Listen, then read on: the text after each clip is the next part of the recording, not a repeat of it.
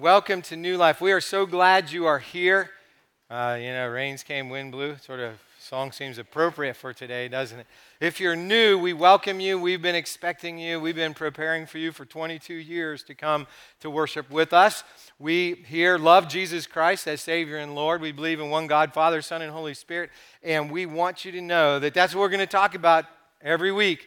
And I'm Pastor Chris, for those of you who are new, one of the pastors here at New Life, and we're in the middle of a series, pretty much in the middle of a series. It started on Easter, and it's going to finish up at the end of August, called Mountain Monologues, based on Jesus' Sermon on the Mount. Some of you have this booklet you've been bringing with you. We're on page 37 today. We're in the middle of chapter 6 of Matthew. Matthew 5, 6, and 7 is the Sermon on the Mount. It's the longest passage of Jesus' teaching found anywhere in the four Gospels. And so far in chapter 6, what Jesus has talked about is what we've been calling core practices of giving, praying, and fasting. And today, as we move to Matthew 6, 19 to 24, he is going to talk about putting God first in every area of our lives. So 3 weekends ago, when I spoke about giving, I introduced a concept called the stewardship continuum. If you weren't here, we're going to put it up on the screen again. It looks like this. You see it says self-absorbed owner, obligated owner, obedient owner, love-inspired steward. And basically, as you can see, when I presented it, I said this. We all start out as self-absorbed owners. We all think it's all mine. If you don't believe that, just ask any 2-year-old. We all start out that way. Then, if we are trained, or maybe our family, church, wherever, helps us move along the continuum, and we still see everything as ours, but we become what's called obligated owners. We start to say, well, maybe I should give a little bit to help some other people. And then maybe we move on a little bit farther and we become obedient owners. We still see everything as ours, but whether grudgingly or joyfully, we recognize God gets his 10%. These folks become tithers. They become, oftentimes, it's really the religious people. But finally, the goal for all of us, finally, is that we submit ourselves to Jesus. We're born again, and we recognize that that was the beginning of our faith journey. That's not the end of it. And we turn everything over to God because we know it was his in the first place. And then we become love-inspired stewards. And I said that continuum happens at the rate of our willingness to submit to God.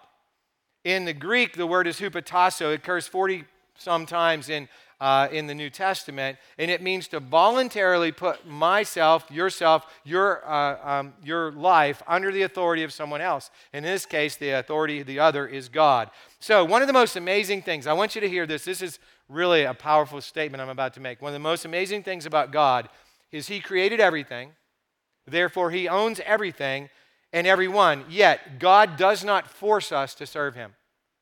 I don't know if you ever thought about that. But the God of the universe, who created everything, owns everything and everyone, yet he never forces us to do anything. In fact, Jesus is going to tell us in Matthew 6, 19 to 24, that we should put God first. But he doesn't say, you have to. He doesn't say, look, I'm the God of the universe, so you need to follow me. You don't have to do that. He doesn't say you have to do that. And when I think about that, what if you were the God of the universe? What if I were the God of the universe and the people we created didn't follow us? What would you do? Now, I don't know what you would do, but I know this. I would not die on the cross for you. If I were the God of the universe and you rejected me, I wouldn't die on the cross for you. That just wouldn't happen. Every time I think about that, I just shake my head in disbelief. I've followed and served Jesus for more than 54 years now, and even now, I can't imagine willingly dying on a cross for the world, for the people around the world. Now, if I knew that I would rise from the dead, and if I knew that everyone would change as a result, well, then maybe I might be willing to die on the cross. But the majority of the world's people still reject Jesus or else don't know about him. God's love, his patience, his willingness to be rejected shows us that God is perfect. He is love. He is the only one worthy of worship, worthy of all glory, honor, and praise. Now, having said that, let's return to our focus for today. I'm going to give you the focus for today in the form of our take-home point. If you're new, the take-home point is the one point we'll be making from the scripture that we're reading that we want to receive and then take home and live out in our week ahead. Here it is. Jesus commands us to lay up treasure in heaven.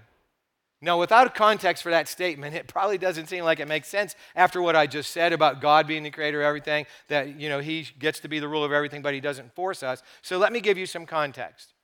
Jesus has made the case that as his followers, we are called to practice giving, praying, and fasting. Each of those practices requires us to submit to God, which he deserves us to do because he's our creator. And he really ought to expect that we'll do whatever he wants us to do. The amazing thing is, everything that God calls us to do brings the greatest blessing to us. Did you ever think about that? God never commanded us to do anything that wasn't for our good. Everything he commands us to do will make us either a better person, or it will make us closer to him, or it will make us closer to each other. Everything that God asks us to do is for our benefit. Now, you see, if I say master-slave, you might automatically think, well, that's an oppositional relationship. And the master is in control, and the master gets what he or she wants from the servant or the slave. But God has never treated us that way. In fact, since God created the first two beings, Adam and Eve, human beings, I should say, and they rejected God, what did God do? He still protected them. He still provided for them. God has never turned away from his creatures.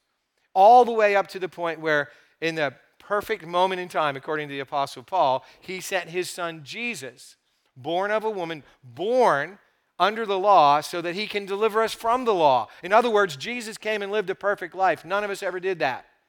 And then he gave that life away on the cross so that the penalty that we owed, which was death for our sin, could be paid for. That's not normal. It's not natural. No one does that except for God.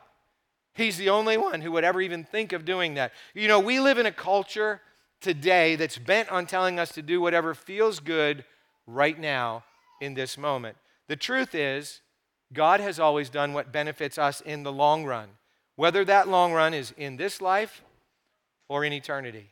If we look at our culture, what does our culture tell us to do? Well, you can take alcohol or other drugs. It'll make you feel good right now, give you a high, give you a buzz. Or you can run after any form of sexual practice because, that's what it means to love other people, or that's what it means to be gratified in our flesh immediately. And even when it comes to food, we really pretty much want to experience whatever satisfies us right now in this moment. All too often, we live for the moment and we reject God's long-haul perspective of what's good for us. And he knows. He knows what's good for us in this life and for eternity. So Jesus showed us what love is. There's going to be a definition of love up on the screen that you've never seen before. I can guarantee you that because I made it up. Here it is. Love is a willingness to do whatever it takes to bring wholeness to others, even if it means delaying or dismissing our own personal gratification. Let me say that again. Love is a willingness to do whatever it takes to bring wholeness to others, even if it means delaying or dismissing our own personal gratification. Where did I get that definition?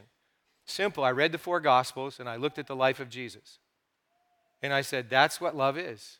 Jesus does that.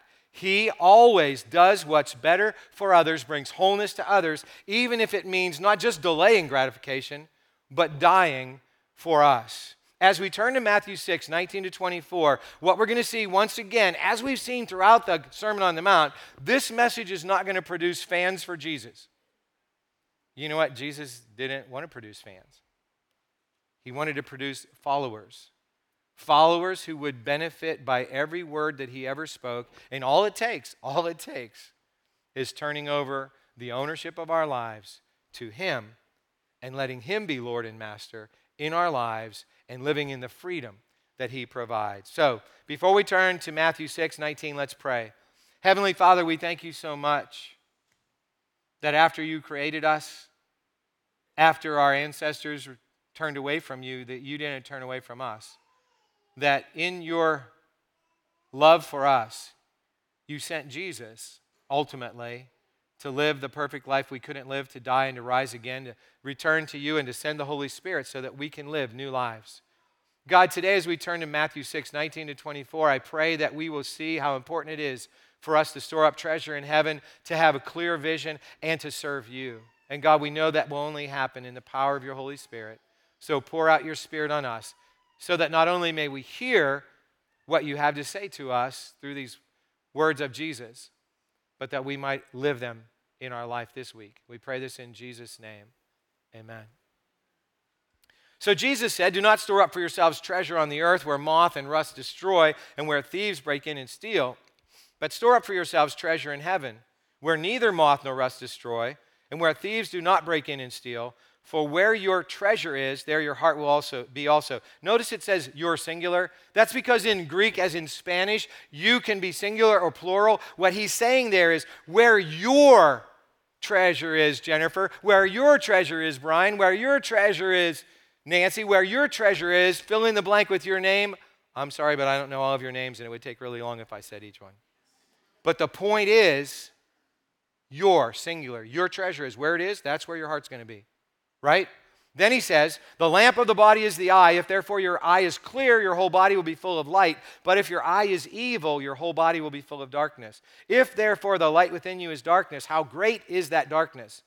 No one has the power or is able to serve two masters, for either he will hate the one and love the other, or he will be devoted to the one and despise the other. You do not have the power to serve God and money." Literally, mammon, which means the spirit of materialism. So these words break down into 3 simple steps that we must take if we're going to live like Jesus. If you listen to my prayer before I started to speak here, you'll know what those 3 things are. Number 1, we must store up treasure in heaven. Number 2, we must keep our vision clear. And number 3, we must serve God. Now, when we read these words of Jesus, when he talks about storing up treasure in heaven, the thing we automatically do, most of us, is we start to spiritualize them. It's easy to say, well, the first step isn't really to store up treasure in heaven. I mean, after all, we're going to live here on the earth for a really long time, so what Jesus really meant was. And then we come up with some way of us to keep storing up treasure here on earth, while at the same time, sort of fulfilling the spirit of Jesus' command to store up treasures in heaven. So let's be clear. Most of us focus a great deal of time storing up treasure here on earth, whether it's in the form of a retirement plan or liquid assets such as gold or silver because we think the economy is going to go bad, or maybe it's just buying houses and cars and buying stuff.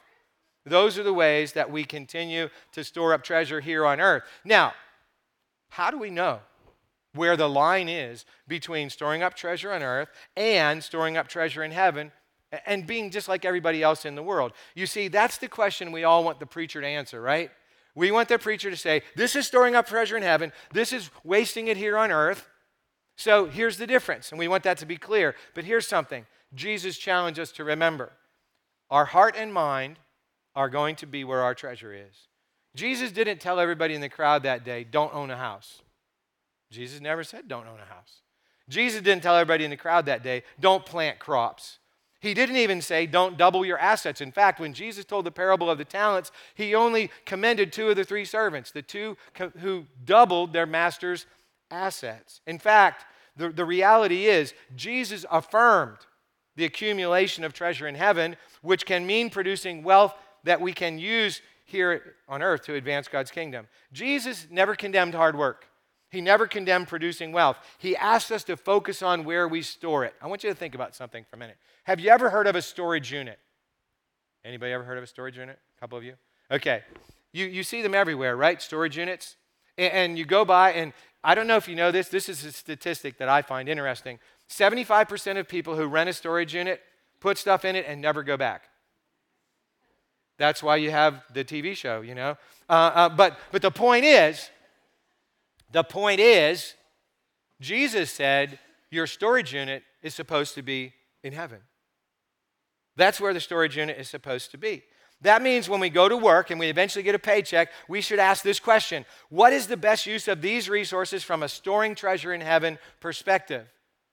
You might want to write that question down. What is the best use of these resources from a storing treasure in heaven perspective? So is buying a brand new car, is that an investment or is that just an expense? If you have a house and you have extra bedrooms, are you supposed to do something with them other than store the stuff that you don't need in that room? How can I slow down so I have more time with my family? And how can I meet my family's needs while still storing up treasure in heaven? Or is meeting my family's needs actually storing up treasure in heaven.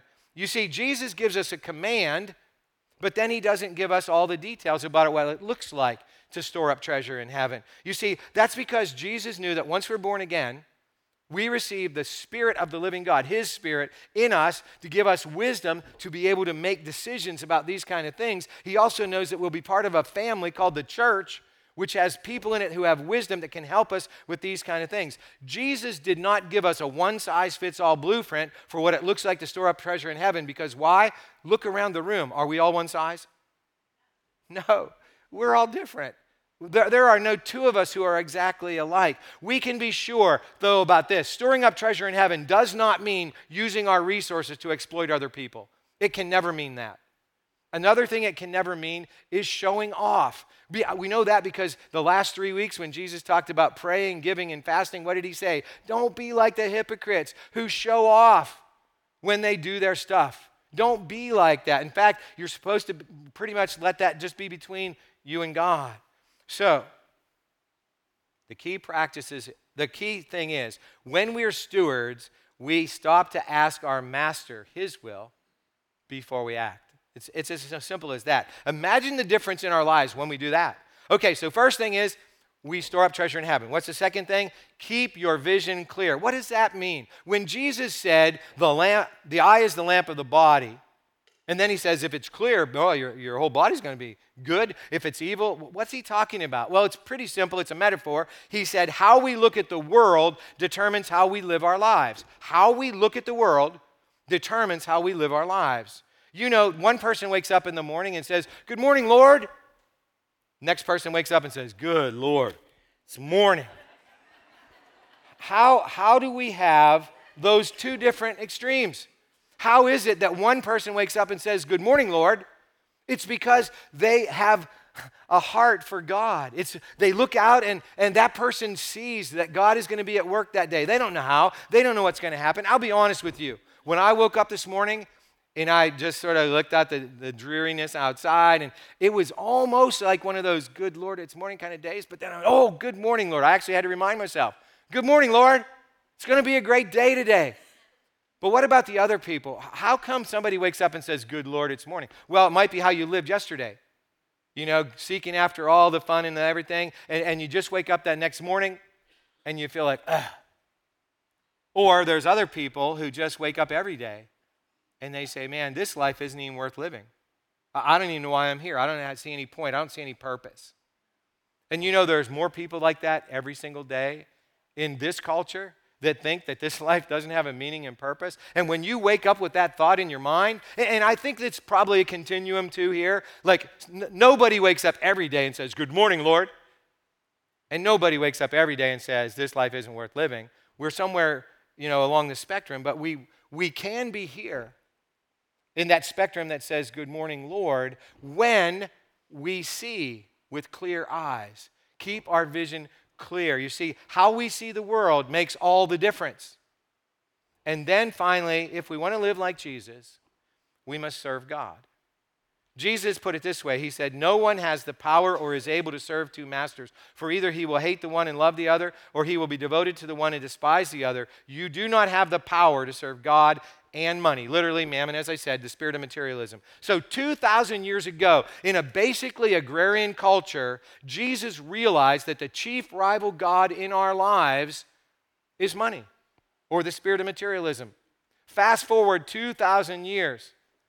What's it like in our culture when we turn on the TV, turn on any electronic device? What do we hear? More. Better, faster. You got to have it. If you don't have this, then you're nothing. And so how much easier is it for us, exponentially easier, to get deluded by the idea that stuff is God, that money is God, instead of that God is God? We say quite often here at New Life that following Jesus is simple, but it's not easy. How simple is it to follow Jesus? A 5-year-old can follow Jesus. A 5-year-old can understand that Jesus is God, that he is Lord, and that you should do what he says. 5-year-old can understand it. But an 85-year-old still finds it hard to wake up every day saying, good morning, Lord, you're in charge. I'm going to do whatever you want me to do today. It's not that easy. And really, it doesn't matter how old we are. It's this simple. Who have we given ownership to in our lives? You see, in the original Greek, it says, you do not have the power. The word there is dunamis. We get the word dynamite, dynamic from there. What Jesus says is, you don't have any ability, I don't have any ability to serve two masters. And that's true in the spiritual world, it's true in the physical world, the emotional, mental, doesn't matter what. We just can't do it. It's not just hard, it's impossible. Because when we serve one master, we automatically can't serve the other. When we choose God, then that means everybody else, everything else, ourselves, all the other stuff fades into the background. So, little wonder that we find ourselves tired and fatigued when our calling is to store up treasure in heaven and we spend so much time with divided hearts and loyalties. When we think we're owners, it doesn't matter whether it's self-absorbed or obligated or obedient owners, we wear ourselves out trying to balance all the facets of life. You know, when I think I'm in charge, what does that mean? It means I'm in charge. I have to figure it out. But when I know that God's in charge, it makes it so much easier. And again, we live in a culture that makes it tough because more and more and more every single day, this culture is becoming more self-absorbed, turning on itself. So what are we to do? How do we wake up with the good morning Lord attitude instead of the good Lord it's morning attitude? How do we do that? Well, it's really simple. It's not easy, but it's simple. We remember who our master is. Our master is God. And why we serve him. We serve him because he created us. We serve him because Jesus, his only son, came and redeemed us, purchased us from slavery to sin and death, and gave us a new life. We serve him because his Spirit lives inside of us and gives us wisdom to live victoriously in a world that is not victorious, right? So we remember where our storage unit is. Where's our storage unit? Heaven, all right. You know, I'm not dissing if you have a storage unit. I'm not saying anything about that. You might want to go visit it or else get rid of the junk. But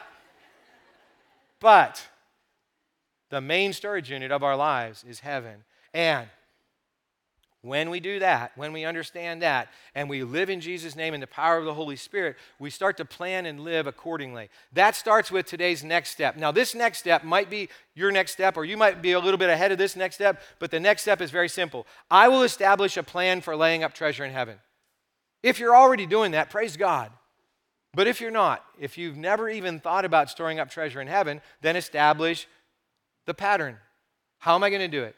And the reality is, when we remember who we serve, I'm going to say it again, God, why we serve him, because he has created us, redeemed us, and sustains us. And really, we have to understand, God, Father, Son, Holy Spirit.